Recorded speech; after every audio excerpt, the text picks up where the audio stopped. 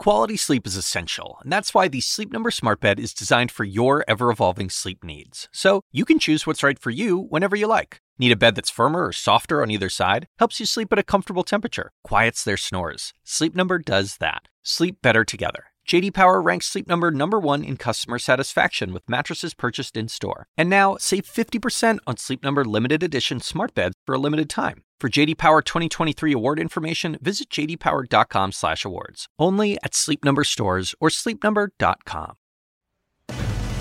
How do you follow that act? All right, Tokyo testing out the old saying, better late than never. The lead starts right now.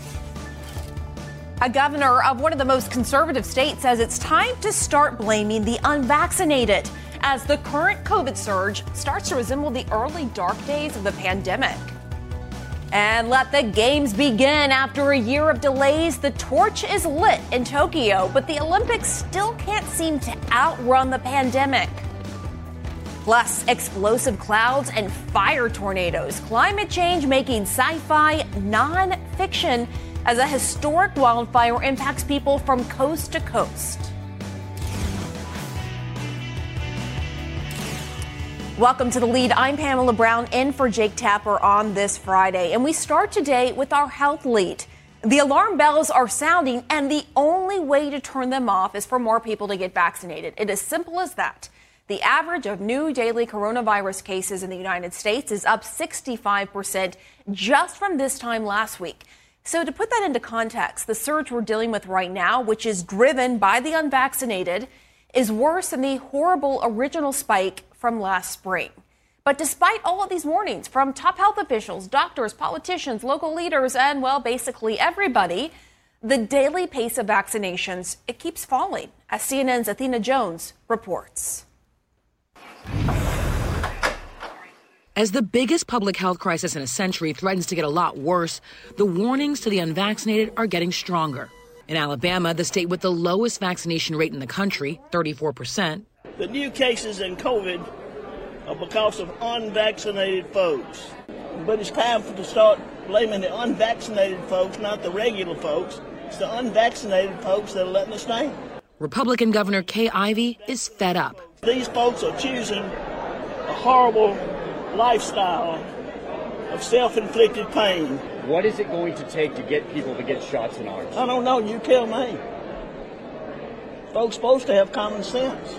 As the more contagious Delta variant supercharges COVID-19's spread, especially in places with low vaccination rates, the country is now averaging more new coronavirus infections a day than during the first surge in spring 2020.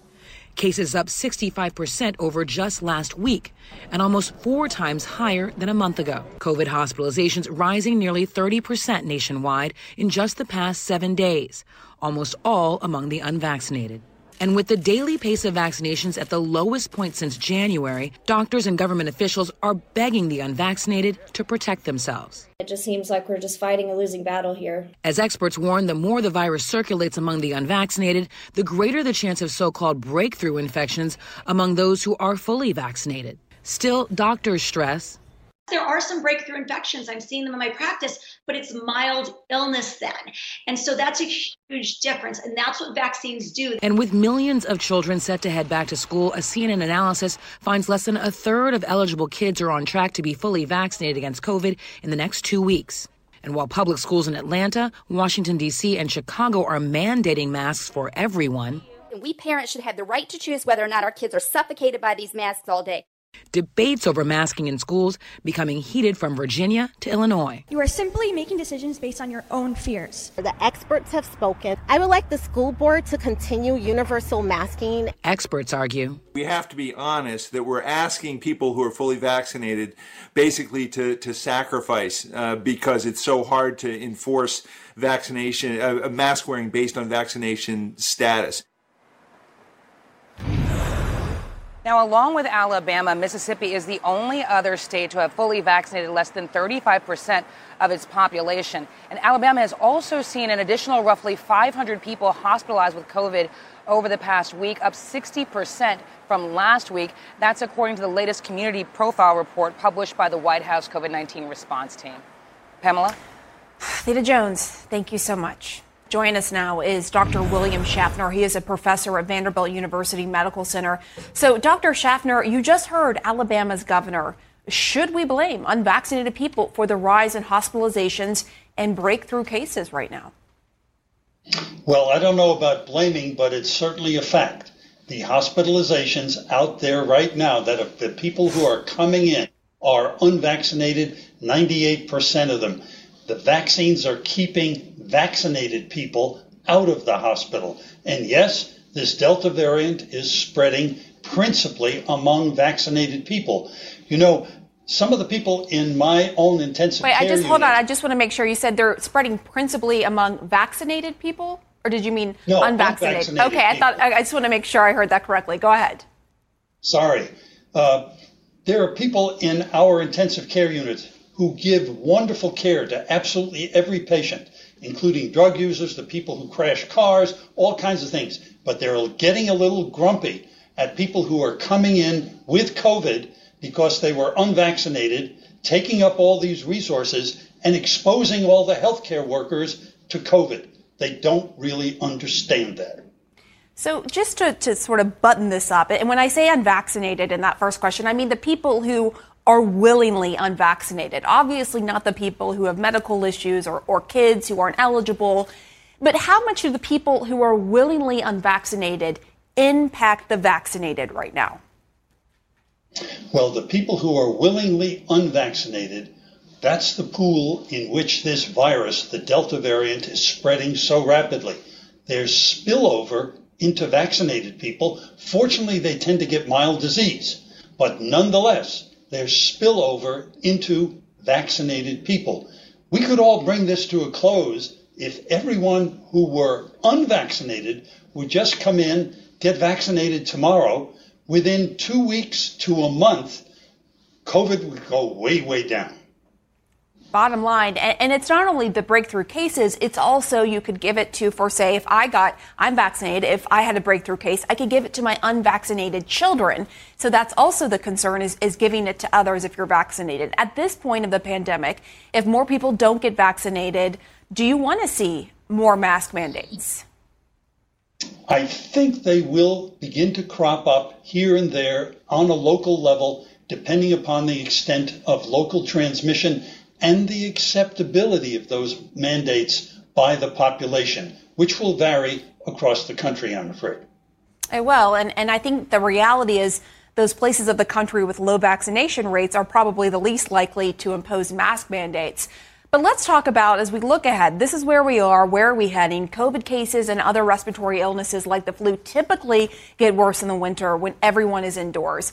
If we're seeing a rise in cases now when it's summer, what does that mean for what's to come in a few months?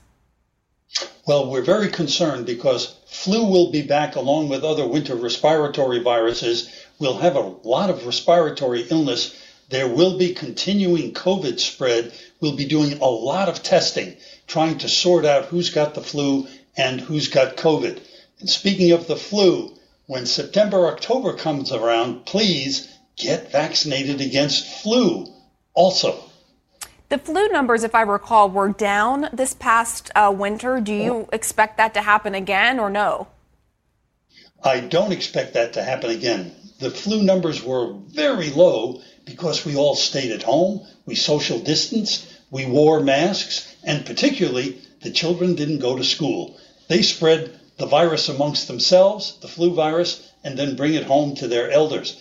Now that schools are opening up, our masks are off, we're back in business, we're going to have flu once again. So you're going to have that double whammy, flu and this virus, assuming that more people aren't going to get vaccinated in time. We won't reach herd immunity by that point. You have kids that are between 12 and 17 who are eligible to get vaccinated, but a new CNN analysis finds that less than a third of them are on track to be fully vaccinated in the next 2 weeks when school starts. That is millions of teens. What's your message to them and their parents? My message is simple. 12 and older, please get vaccinated. Make your contribution to your own safety, your family's safety, and your school's safety. Please get vaccinated. I want to talk about another hot topic today. That is the NFL. In an effort to get more players vaccinated, the NFL said teams that experience an outbreak among unvaccinated players might have to forfeit a game, even forego their pay. Dr. Fauci says he thinks this is a good idea. What do you tell those who are vaccinated who feel like they're being punished for someone else's decision? I think it's time they spoke to their teammates. Why are those unvaccinated teammates not playing for the good of the team? Get vaccinated, pitch in, protect the entire team. Makes sense to me. All right, Dr. William Schaffner, thank you so much. Thank you. And just a few weeks ago, President Biden said we gained the upper hand against COVID. How the White House messaging is changing now and whether new mask guidance could be on the way. Plus, don't let your children get stuck with the dreaded number one pencil. Why back to school shopping could be an even bigger fiasco this year.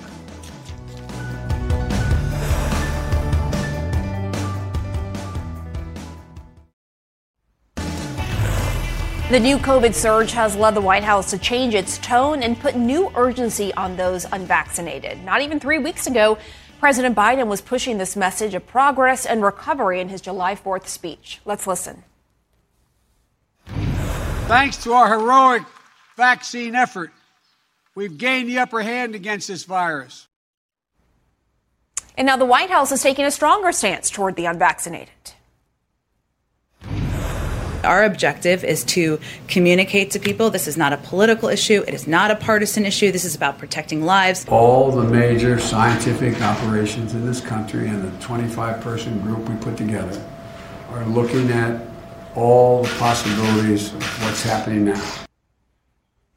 CNN's Jeff Zeleny is at the White House. So, Jeff, the White House press secretary keeps saying these situational conversations happen all the time. They never stopped. But the bottom line is this pandemic has changed course just in this last week. So could they be close to a change in policy or guidance? Well, Pamela, that is the open question here at the White House. They certainly are looking at this, this Delta variant very carefully. And you heard the president say right there that they are investigating all of the changes. So I asked White House Press Secretary Jen Psaki earlier today what exactly he's looking for. And she said specifically where the Delta variant is spreading, how it is spreading. So specific data. So if there is a change in mask guidance, we are told it is going to be coming from specific changes in data. Now, the White House, of course, puts all these changes on the backs of the CDC. So they don't necessarily even know here if a change is coming down. But they are going to study all of this and see if a change is needed. So at this point, they're saying there is no change in guidance. But that, of course, could be the next thing, requiring masks or recommending masks, at least for the vaccinated. But they're not there yet, Pamela. And the press secretary also said today vaccines, as you point out, they are not required for White House staff. How does that square, though, with its aggressive push to get more people in the general public vaccinated?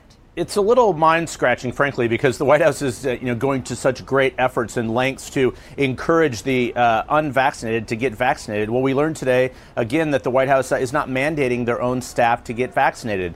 And Psaki declined to give an exact percentage. Officials I've been talking to say it's a very high percentage. Officials, most of them are vaccinated. The rest of them have some of the same questions and concerns as average Americans do. So they said they're working through the process, friend conversations, education with the medical information. So it's not that many, we're told, but there are at least some White House officials who are not vaccinated. But the broader point here is they are trying to use the same arguments to get people vaccinated, largely by saying this Delta variant is so much more infectious and it spreads even more, Pamela. But it is worth noting that they're not being transparent about the exact number. All right, Jeff Zeleny, thank you very much. Sure.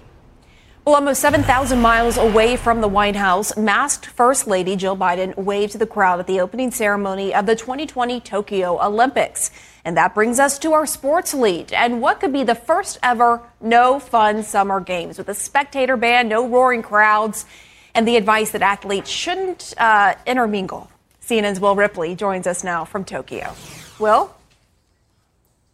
Yeah, you said that the First Lady Jill Biden was waving to the crowd, but there wasn't much of a crowd in the stadium, Pamela. There were 950 VIPs in attendance, including Dr. Biden, the French President, Emmanuel Macron, and there were there were about 6,000 or so others in terms of like journalists. There were the athletes, of course, in the Parade of Nations, but it was a dramatically scaled back experience. They tried to make it feel familiar, but it feels so different this year because we are in the middle of a pandemic. So the athletes, there are fewer of them who are marching, carrying their flags. You had, of course, some of the familiar faces like that well-oiled Tongan shirtless flag bearer who has always been a hit from Rio and then South Korea. You had Sue Bird and Eddie Alvarez for Team USA. But in the end, what was hanging over all of this was just the fact that there was no one in the stands because of this pandemic and the fact that the vaccination rates are so low and the cases are so high here. And a majority of the Japanese public opposes the games. How are they making their voices heard? There were protesters outside of the stadium. 8 in 10 Japanese, according to public opinion polls, have been calling for these games to be canceled for months, saying that it's crazy to try to do this, to have, hundreds of countries and thousands of athletes and journalists and, coming from all over the world in the middle of a pandemic. And Japan's seeing some of its highest case numbers in 6 months. There are also supporters who are glad that the games are happening, and I've talked with some of those folks as well. But yeah, overwhelmingly, the polls show that most Japanese just don't get why this is happening. The short answer why it's happening, of course, is there'd be a huge fine if Japan were to cancel it going against the IOC. And then if there's ad revenue and sponsorships and all the rest to think about. Really, it's about dollars and cents in many ways. And Japanese say that they're putting money over lives here. If you would just take us through a little bit more of the highlights and the lowlights of the opening ceremony. So I thought one of the coolest parts was the drones that created this 3D globe over the Olympic Stadium. It was so cool. Just to see them flying synchronized like that is always really amazing. Obviously, there was a very Japanese, almost minimalist flair to the performance aspect of the opening ceremony. But I think for me, and probably a lot of our viewers who are watching at home, it's just seeing the faces of the athletes and the joy as they're coming out there, taking in this experience, taking selfies, jumping up and down. And I think that's really what's going to save this Olympics. Yes, COVID has really been dominating the narrative up to this point. But if the cases can stabilize and people can just get involved, and if the athletes are having a good time, then hopefully these Olympics will begin to feel a bit more normal, Pamela. And the huge honor of lighting the Olympic cauldron went to Naomi Osaka. Tell us about that moment. Naomi Osaka. Yeah, this is probably the perfect representative for these games that have overcome a postponement and a pandemic to now showcase Olympic triumph. You have Naomi Osaka, who's had her own very highly publicized mental health struggles in recent months, and she was the one who lit the cauldron. She obviously is a hometown superstar here and a superstar all around the world. Mm-hmm. And so it really was a shining moment for her after overcoming some personal difficulties, much like many of these athletes competing in these games and the games themselves. It's nice to see highlights like that at a time when the Olympic Games are just so different from what we are used to seeing. All right, well, Ripley in Tokyo for us. Thank you. Well, former President Trump's political group reportedly raised tens of millions of dollars so far this year, but what he's not spending that money on is raising eyebrows.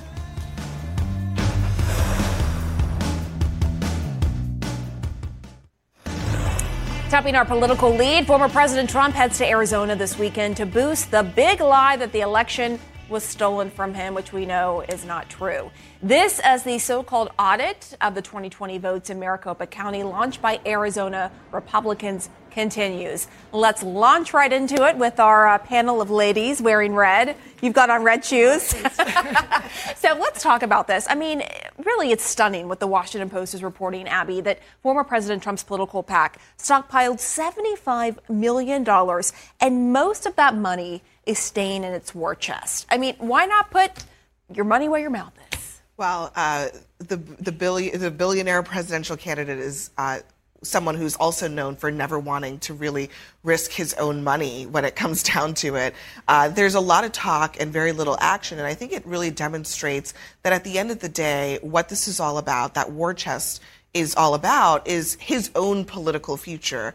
What happens to him, his ability to run again in 2024, and not so much financing this sham audit in Arizona, which I think even his advisors know is probably not worth the investment. And it's just fascinating if you take a step back. He raised so much money off the big lie, and now that money is not going to the supposed issues, that he has raised, which we know the election was safe and secure. And if you go to Texas, and what's really happening across the country, but in Texas in particular, Barbara Comstock, Texas Republicans have introduced this bill in the state house to audit 2020 election votes. The bill's sponsor, State Representative Steve Toth, told the Washington Post he only wants to focus on the big counties, the big Democratic leading counties, instead of doing a statewide audit. Quote, this is what he said: "What's the point? I mean, all the small counties are red." So clearly he's saying the quiet part out loud here. Yes, unfortunately. And the big lie is continuing to be a big distraction in, not just Arizona, Georgia, and Texas, but it's also getting Republicans off focusing on big issues that are facing people, issues that actually would help Republicans, like the economy, like public safety, and like so many other issues, education, getting kids back to school. So this has been a huge distraction. It's financially draining. People are giving money, as you pointed out, $75 million to the president's account. And then you have a lot of these fraud candidates who are going out there saying, hey, I'm going to go to Arizona, wasted money again. And while Republicans actually want to win back the majority, but they have these sort of fools and sore losers and sort of grifters out there that are really a huge distraction to that mission. And this very much is part of the Republican strategy going into the midterms. And it's not all Republicans, certainly, but a faction of these Trump loyalists especially, who have made integral to their messaging this notion that the election was stolen, to the point where now you have polls showing that a majority of Republican voters do believe that the election was stolen, even though, of course, we know that is simply not true. And it's to the point where they're fundraising off of it. At rallies, they're handing out Trump won merchandise. And so really trying to galvanize the base around the big lie. And so there's the political, and then, of course, there's the policy implications where this is also being used by Republicans in a number of states to advance laws that will restrict access to the ballot. What do you think, Kirsten? Do you think that this will galvanize Democrats? Well, I mean, I think that basically what they're trying to do is undermine people's trust in the electoral process, because all of this always has to be seen through the lens of sort of destabilizing democracy, which is always what Donald Trump has been doing. And so I think that they want to also delegitimize wins when they happen with Democrats, right? It makes everything not a legitimate win, and you can view people as stealing votes. And then finally, it justifies in their minds trying to suppress the vote, because they use the voter fraud thing to basically say, well, we're justified in passing these laws that make voting more difficult. Just so happens to be for Black people. It just so happens to be for people who tend to vote Democratic. And so all of it kind of fits together. And so there's very much a strategy to it. This is not just some scattershot.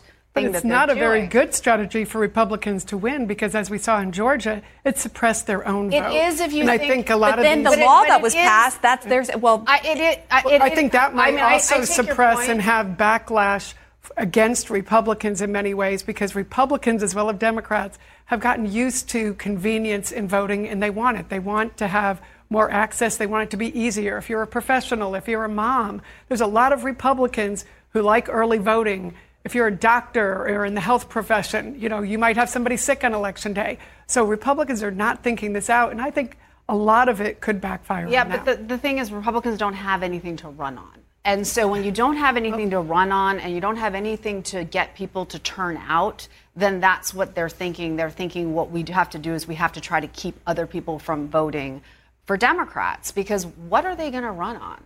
Well, like I said, if they ran on public safety and the economy and things like that instead of Trump is a huge distraction for them that is driving away, even though, as you point out, a lot of the base voters still like him. They may be the loudest, but they're increasingly, polls are showing, John Bolton's done some good polls state by state showing that Republicans are peeling off from Trump, and they want to win, and they know he's not just a loser, he's a sore loser who's not going to win again. But I think Barbara makes a good point about the kind of short-sightedness of some of these voting laws. I mean, Republicans under Trump have done so well among people who might not have shown up in elections in the past. These are low-information white voters in rural places.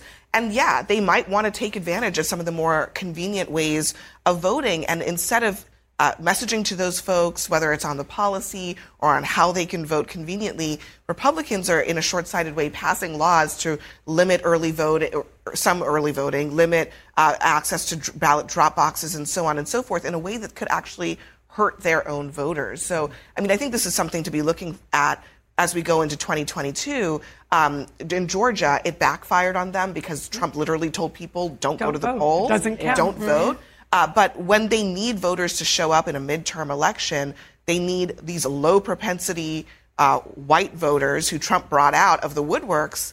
Are they going to show up when it's harder for them to vote too? And it's also something that the White House does feel like it has to counter. You've seen them focus more on the issue of voting rights, especially as they've faced some calls from civil rights activists to really use the bully pulpit and also mobilize Democrats around the issue of access to the ballot. Vice President Kamala Harris, this is really a dominant theme for her, and she's been holding these listening sessions with election workers, poll workers, and officials, as well as Black civil rights leaders and also the private sector, because they do feel like, because voting rights legislation is stalled in Congress, one of the ways to kind of counter the Republican messaging is to try and get Democratic voters to also care about this issue going into the midterms and hope that they can use this as a point of public pressure. We'll see what happens. Sabrina, former Congresswoman Barbara Comstock, Kirsten, Abby, who, by the way, this is your last weekday, right, before maternity leave. We'll miss you. Thank you all so much for that. And you can catch Abby Phillip hosting Inside Politics Sunday. That's at 8 a.m. Eastern. Well, a wildfire so massive it has created its own weather system, including tornadoes. CNN joined fire crews. Up next.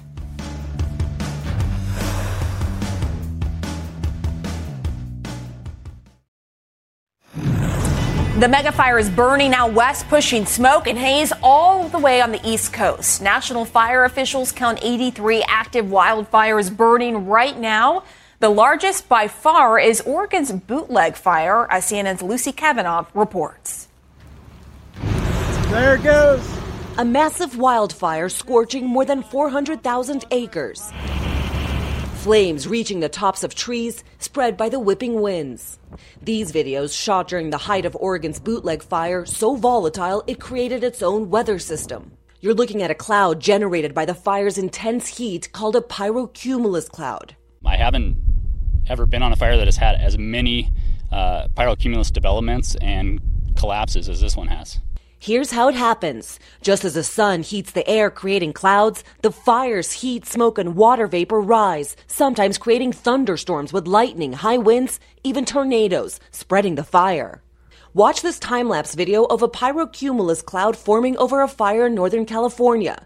The pressure building up inside can be dangerous to firefighters on the ground. It falls apart, but it falls apart much more violently than a typical rainstorm, and winds come down right back towards the ground. The winds go every direction, and they could be 30, 40, 50 miles an hour, and that's happened several times on this fire. We joined fire crews deep in the mountains, where progress is now being made on containing the Bootleg Fire. Dixon Wesley Jones is cleaning up spot fires now, but just a week ago he was caught in the fire's unpredictable weather pattern. This video showing him pulling back as a helicopter drops water over a fire raging out of control. You can hear it. It sounds like a train almost. It sounds like something crashing through the forest. This is the view from underneath the intense skies created by the Bootleg Fire, just as firefighter Eric West was pulled back for safety. Is there any fear or adrenaline kicks in? Adrenaline, sure. Yeah. If you have fear of this isn't the job for you. More humid air and wind shifts are helping firefighters up the containment levels. But the ground is so dry, the fire is still not under control. You can see and hear this little fire behind me. It's one of the many challenges firefighters are dealing with. Conditions are so incredibly dry. There is just all of this fuel on the ground. This stump is on fire, and then this fire migrated over. It's going to burn this tree, but firefighters aren't concerned because it's already burned so much of this area. There's really not that much more left for it to burn. Overnight, the fire jumping the containment line. More evacuations issued. Firefighters still working to secure the outbreak. In the line of fire, this is part of the defense. Crews thinning trees to create a fuel break. The bigger the fire, the more trees they have to remove. It's the new reality of fighting megafires in the American West. I hope it's not our future and maybe it's just a cyclic event and things will calm back down. But it doesn't look great. And Pam, fire crews have benefited from lower winds and higher humidity levels over the past few days. That's helped them get it roughly 40% contained. But that has now all changed. As of this hour, the bootleg fire is under a red flag warning. The crews now at the mercy of the weather. Pam? All right, Lucy Kavanaugh, thank you so much for bringing us the latest there. Well, parents know just how difficult back-to-school shopping can be, but this year it may be even worse.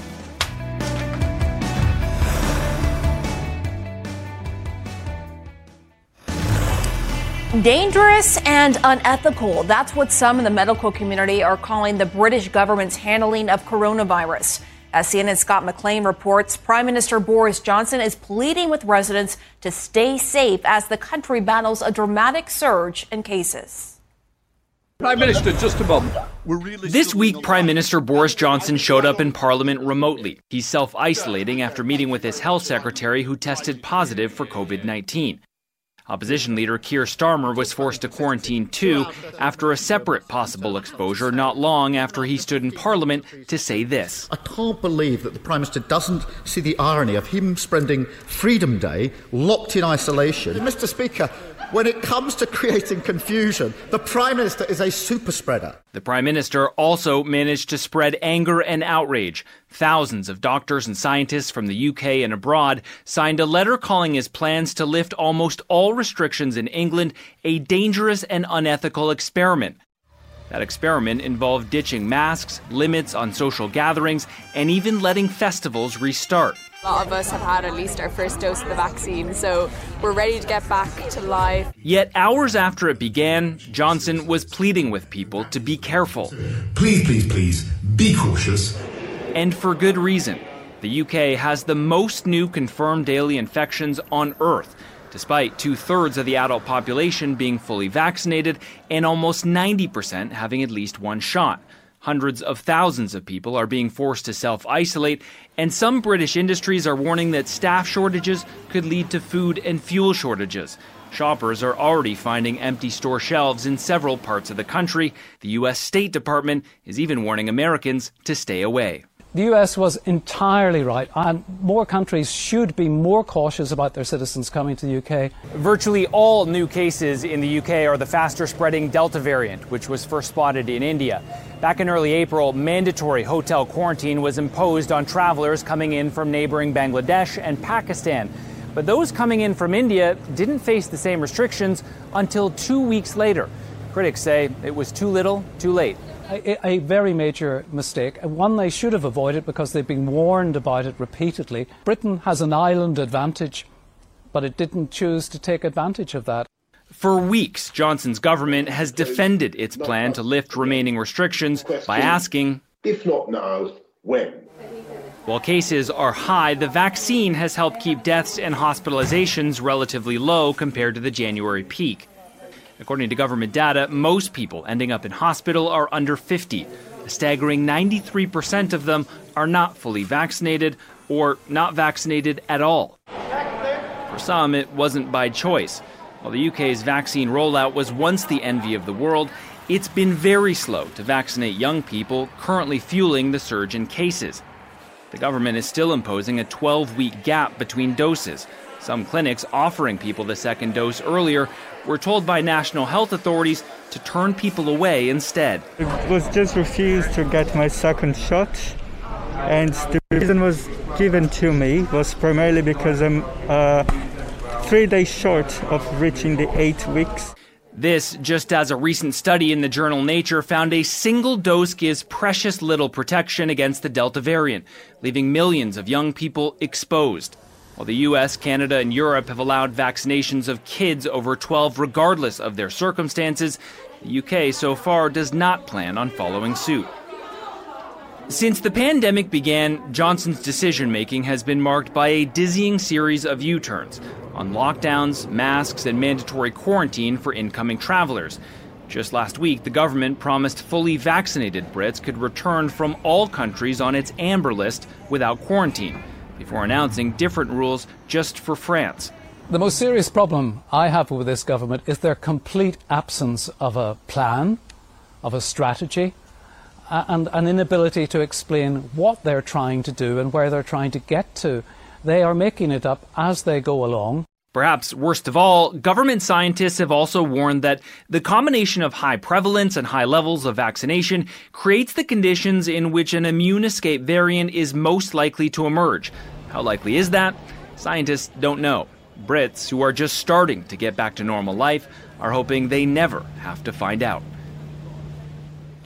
And London nightclubs will surely be packed tonight. The Prime Minister wants now those clubs to voluntarily restrict entry based on testing or vaccination, though most clubs say they won't, not at least until September, when vaccine certificates will be legally required. Meanwhile, the threat of food shortages in the UK today forced the government to exempt thousands of food distribution workers from mandatory quarantine, Pam. All right, Scott McLean, thank you so much. And it's not just the United Kingdom facing more shortages. And parents, you're going to want to listen to this. Retail experts are expecting a school supply shortage to kick in as soon as this week. CNN's Tom Foreman joins me now. So, Tom, families may still be in summer mode here, but this back-to-school season is going to be different than any other, right? Yeah, if you want to get shopping, you may already be too late. Take a look at this list, which the retail analysts say will likely be hard to come by items in the next few weeks before all those kids go back to school. Backpacks, stationery, meaning notepads, index cards, things like that, laptops and tablets, sporting equipment as well. In other words, pretty much everything that everybody wants. Why? Same reason as everything else. Pent-up demand after a year at home and problems in the supply chain. Shipments from all over the globe have been slowed down by a lack of labor to make and move these goods, and those shortages are driving up costs too, Pam. Well, let's talk about cost, because a lot of parents I know wait until later in the summer to try to cash in on deals, on sales. Is that plan still viable under these circumstances? That's probably a terrible plan this year, Pam. It doesn't seem so. The National Retail Federation says school spending should hit a record $71 billion this year. And if you look year to year in that spending, that means the average family of a kid in elementary through high school will spend about $850 on supplies. Back to college spending will be up too. That means there's no reason to think demand is going to shrink or that supply is going to grow substantially, so there are very few triggers for big back-to-school sales. Still, parents are caught in a vice on this. The Federation found the vast majority, 76% of K-12 shoppers, were still waiting on lists of school supplies as of earlier this month, and only 18% have completed their back-to-school shopping. This is a mad dash in the making. So, bottom line is, somebody says, what are your plans this weekend? Your plan should be to get school shopping done before you're picking through the discards. All right, that's important advice there, Tom Foreman. Thanks so much. Well, the new baseball team that already has a 72-year World Series drought. That's next.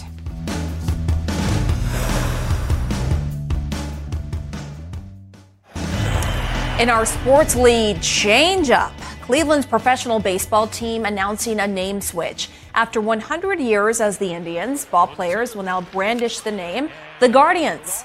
The first Native American cabinet secretary, Deb Haaland, tweeted, "The long practice of using Native American mascots and imagery in sports teams has been harmful to indigenous communities. This is a welcome and necessary change." The official name change will happen after the 2021 season's last run. We'll be sure to tune in Sunday for State of the Union. Jake Tapper will talk to Dr. Anthony Fauci, Republican Senator Pat Toomey, Arkansas Governor Asa Hutchinson, and Oregon Governor Kate Brown. That's 9 a.m. and noon Eastern. You can also catch me every Saturday and Sunday starting at 6 p.m. Eastern. Our coverage on CNN continues now.